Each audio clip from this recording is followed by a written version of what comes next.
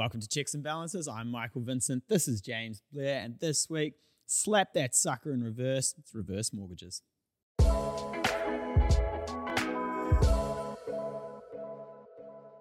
So we have an aging population in New Zealand, Mike. They're old. We have house prices. Historically, they've gone up in value. Hasn't felt like it recently. It hasn't. When we have an aging population, your house prices are going up, which means mortgages are going up. New Zealand Super at some point is going to walk out the door and not going to be there. And we have got a whole generation not prepared for retirement. We look at other options, even if we should not look at them. So, reverse mortgages, we are getting more and more inquiries about reverse mortgages. What do we think? Are they a good thing? Are they not a bad thing? Get ready. Here we go. Before we give our unfiltered opinion, Mike's going to explain what the hell a reverse mortgage is. Oh, this so, is going to Mikey be very V, filtered. off you go.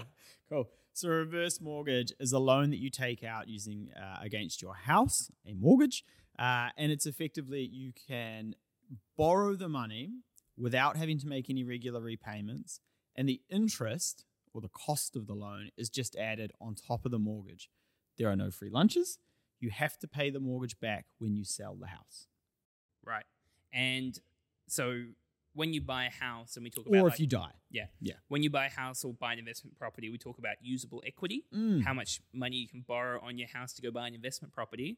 How much equity can you draw back on your house with a reverse mortgage? Yeah, 15 to 40% depending on the lender. Yeah. Because you got to remember that, let's say you borrow that 40% and you live for another 20 years, that interest just keeps building. Yep. We talk about compounding returns are the greatest force in the financial universe. This is like the arch villain in the financial universe. Once again, we're not selling many superhero movies here, but it's as bad as it gets. Yeah. And maybe. Yeah, look, I mean, to be fair, let's start from the start. If you have, we keep banging on about them, a financial plan in place and you stick to, some sort of regime to prepare for retirement, you're probably not going to need a reverse mortgage, right? Unless something goes drastically wrong. Yeah. So before we jump into the pros and cons around reverse mortgages, a couple of questions for you, Mike. You mentioned depending on the lenders. Yeah. Who in New Zealand is doing reverse mortgages? Heartland is doing reverse mortgages. SBS is doing reverse mortgages. Not everybody does them, just a few lenders. And it's a specialist product that they offer. Okay. So why do the main banks not do reverse mortgages? Oh, look, there's probably a number of reasons, right? There's the optics around it. There's, you got to wait a long time to get any money back. There's just no need for them to do it, right? Like they make enough money selling normal mortgages. Yeah. They do, yeah. More interest money. There's more interest money. And what is it just standard interest rates? No, so the interest rate is going to be higher at the moment. They're around sort of 8. I think Heartland's is 9% on the day that we're recording this. Yep. Yeah. So it is higher than your normal mortgage rate. Okay, let's go lick for lick with pros and cons. Cool. And start with the pros. So, Mike, why might somebody, or what's a good thing about getting a reverse mortgage? So you will receive a lump sum of cash that you don't have to pay back, and you can spend it any way you like. So to be fair, it's money. Sounds like a pretty good deal, right? It's not something you have to spend on X. You have to use it for Y. You can go on holiday. You can pay bills. You can loan it to a friend. You can do anything you want. Yeah. Pro number 2, that money that you receive, Mike, guess what? You don't need to pay it back until you sell the house. Or you die. Yeah. And I think a really important point here to remember with them is if only, let's say you're a couple and you own a house, if only one person is on the reverse mortgage over that house and that one person dies, that house gets sold. The other person does not have a say in it. Yeah. And coming back to why the main banks aren't involved in reverse mortgages, the optics. Oh, you can imagine kicking an 85-year-old out of their house. Yeah. No, the banks don't want to do that. Yeah. What's our next pro, Mike? Cool. So if house prices are increasing, as they tend to do over time, the loss at the end when you're paying it back will decrease. Cool. Next one, some lenders guarantee you will never, ever go into negative equity. So even if the loan kind of goes past the value of the house, you're all good. The estate's not going to be chased up for the difference. Yeah. So those are the main pros. And we do have some customers who have taken out reverse mortgages. I had a customer who bought a house. She was over the retirement age, was still doing some part-time work. But the banks weren't going to lend her any money. So she had some cash, bought a house in Pawanui, and then reverse mortgaged against that house to buy like a flat in Auckland so she could sort of live between the two. Yep. Okay. Should we jump into the cons? Yeah, absolutely. Cool. So lenders may not offer reverse mortgages on some types of properties, lifestyle blocks, larger properties, anything that's going to be difficult for them to sell, or that if they had to sell at a quick fire, sale, they would lose a bit of money on. So, a farm, you're not going to do that. Yep. Also, I see in here there's retirement villages. We should do an episode just on retirement villages to talk about how whack the industry is. Honestly. And a big part of why you don't get no capital gain on the house. Now, of course, that house is going up in value, but you don't get it. So if you want us to do that episode, let us know. So the type of house makes a difference, Mike. Yeah, absolutely. Yep. Cool. Reverse mortgages also require you to stay in the house. If you want to rent it out, do a little bit of travel overseas, maybe the south of France. Can't do that. Nope. If you need to sell it or need to move into care, you will need to sell your home and pay back the reverse mortgage loan owing. Yeah, and I think that's a big thing, right? When people take these loans out, they're thinking, I'll be dead. It doesn't matter. That is not the case. More often than not, you will be moving out of your house and into a retirement village or a care facility. And for a lot of people, the equity that they built up in their house will help to fund that, or will 100% fund that. If you have a reverse mortgage, well, actually, there isn't 100% of that equity to fund that, and you might end up not having enough. One of the other, or the next con, it's a higher interest rate, right? We've already talked about it, 8%, 9% around there. At the moment, you're probably talking 6.5% for normal interest rates. You are paying a premium for the risk. Yep. So the next con, which is my biggest issue with reverse mortgages and why I would strongly recommend people go against it unless it is very much the last resort, is reverse compounding interest. So you're not making any repayments and interest is compounding the opposite way to which we like interest to compound. The loan is growing and can blow out, like we've got some examples that we'll go through in a second, but like $100,000 loan can blow out to $492,000 in the space of 20 years. So there's also a bit around if you live too long, this gets worse and worse. Yeah. So it can get very gnarly. Yeah. Let's go through those, right? So let's say age of the bride. So let's say you're 60 years old and you owe 490 odd thousand. At 85 years of age, that's going to be 734,000. At 90 years of age, that's going to be 1.1 million. Yep. So all of these, a big part of the numbers we're running through is you start with a $100,000 loan at an 8% interest rate. And essentially, the earlier you take that loan in retirement, the more years there are to compound, which makes a bigger and bigger mortgage as you go. So those numbers you just ran through before, Mike, a $100,000 loan from 60, at 80 it's 492, at 85 it's 734. If you live till 90, which people are living longer, it's over $1 million of debt. It's some big numbers. Yeah, and it's really interesting because when you look at this, you go, man, that's scary. When you do the opposite for people and point out their savings, you never get the same sort of reaction. You know what I mean? They're always just kind of like, oh, yeah, maybe it'll get there, maybe it won't. When it's the opposite, you're like, no, it's going to get there. Yeah. So if you take it out early, at like a $100,000 loan and go over 30 years, you're talking about $100,000 pretty much 10xing and becoming $1 million.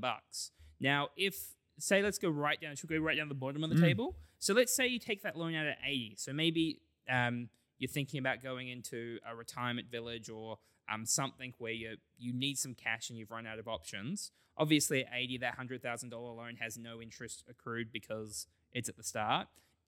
After 5 years, that $100,000 loan has gone to $148,000. So pretty much it's increased 50% over a 5-year period. And by 90, that $100,000 loan in just 10 years is at $221,000. So this is my huge issue, is reverse compounding returns and fixing an emotional short-term problem with quite significant long-term implications. And if you understand what you're going into, I guess fill your boots, but there is some significant implications over time. Yeah. And look, it is just that, right? You need to be aware of what you're going into, the terms of the contract, what the interest is going to look like over time, and really, what is that going to mean for me later on in life? And humans, again, struggle to think over long periods of time, right? We're programmed to think over 6 months to 12 months. That's pretty much it. It is very difficult to project out without really sitting down and doing the math. What will this mean for me in 20 years? Yeah. So let's run through a couple of other points of things that you need to know when it comes to reverse mortgages. Reverse mortgages, by definition, are debt, and the debt has to that's the first dibs on your estate before anything else. And I think this is a really important point, and you think about how those loans kind of can build up over time, is a big thing I would say is if there's a reverse mortgage being discussed, you got to talk to your family about it, because, and it's not about like leaving an inheritance behind. Obviously, there's significant implications if that's important to you, but it's about if you're leaving a more complex situation behind for your family, you deserve to tell them going, hey, this is what I'm doing and this is why I'm doing it. When I am gone, this is something you're going to have to work through as a heads up, because the worst thing you can do when you're mourning like the loss of a parent is also having to be like, what the hell is going on here? And that stuff happens way more than it should. Yeah. So if you are going to sign up for a reverse mortgage, probably 4 things you've really got to look for in the contract. The first thing, like I said before, is you've got to make sure if there's a couple that both parties are on the contract. So both parties of the couple are on the contract, because if only one person is, that person dies, you've triggered the clause in that contract where repayment will be required, where they can call the loan in. So you got to make sure both people are on there. Secondly, make sure the contract allows for lifetime occupancy. That means that the only instances they can call in that loan are death or you selling the house. Make sure it prohibits negative equity. You don't want to be in a negative equity situation on the property. That is just an absolute given. And then lastly, just make sure it's got a loan repayment guarantee, which means you never have to make repayments until you pass away or until you sell the home. Cool. So, Mike, I think you've got a bit of an example to talk about in a second. But before I ask you about that example, the argument for reverse mortgages, when we talk about those house values going up, the argument for them could be, well, the equity is going to be increasing at the same time. You talk about my mortgage is going to be $1 million in 30 years. Well, my house value is going to go from $500,000 to $1.5 million. So life will be sweet, right? Yeah. Look, I guess you can make that answer if it stacks up. However, the returns in the property market aren't consistent like the interest that you're paying on the reverse mortgage will be. So although we know over the long term that, houses go up 5%, 6%, around that sort of thing, that's not going to be consistent. And also, we know that over the long term, houses go up 5% or 6%. This interest is climbing faster than that average, and that is by design, so that they make sure they get their money back. Very interesting point. So have you got a story that you wanted to share? Yeah, I mean, I sort of mentioned it before with the customer of mine who did take out a reverse mortgage. She was an accountant, was still doing some accounting work, and had really run through the math of everything. Was going in absolutely eyes open. Had bought a house in Pawanui, wanted a spot up in Auckland so she could live between the two, used the reverse mortgage to fund the purchase of the property in Auckland. However, she had exhausted every other option before she got there, right? And she was very, very clued up as to what was happening, knew exactly how much interest it was going to cost. It was probably the one instance where I was like, actually, you know what? Like, yeah, you've thought this through. It makes sense for you. Rock and roll. So you felt pretty comfortable about that situation? Yeah, I mean, again, she very smart lady, had calculated everything out, and I was like, yeah, this gets you to achieve your goal, so go for it. Yeah, on the other side, and coming back to the keeping family in the loop, I had a family friend where their father had taken a reverse mortgage quite early in retirement and also had some other debts. And because of pride and kind of that whole psychology of money and wanting to keep the persona that, like, I'm the head of the family, I know what's going on, it got discovered when the house needed to be sold that the debts were more than the value of the house. And the house required work because they hadn't done any maintenance to it in a long period of time. The implications to the family were there was a big breakdown in trust, and it caused a lot of stress for a lot of people. So I really like the example that you gave, Mike, where it's all been worked through and you kind of go, yes, this makes sense. But the most important thing I would go is before you do that, what are all of my options available?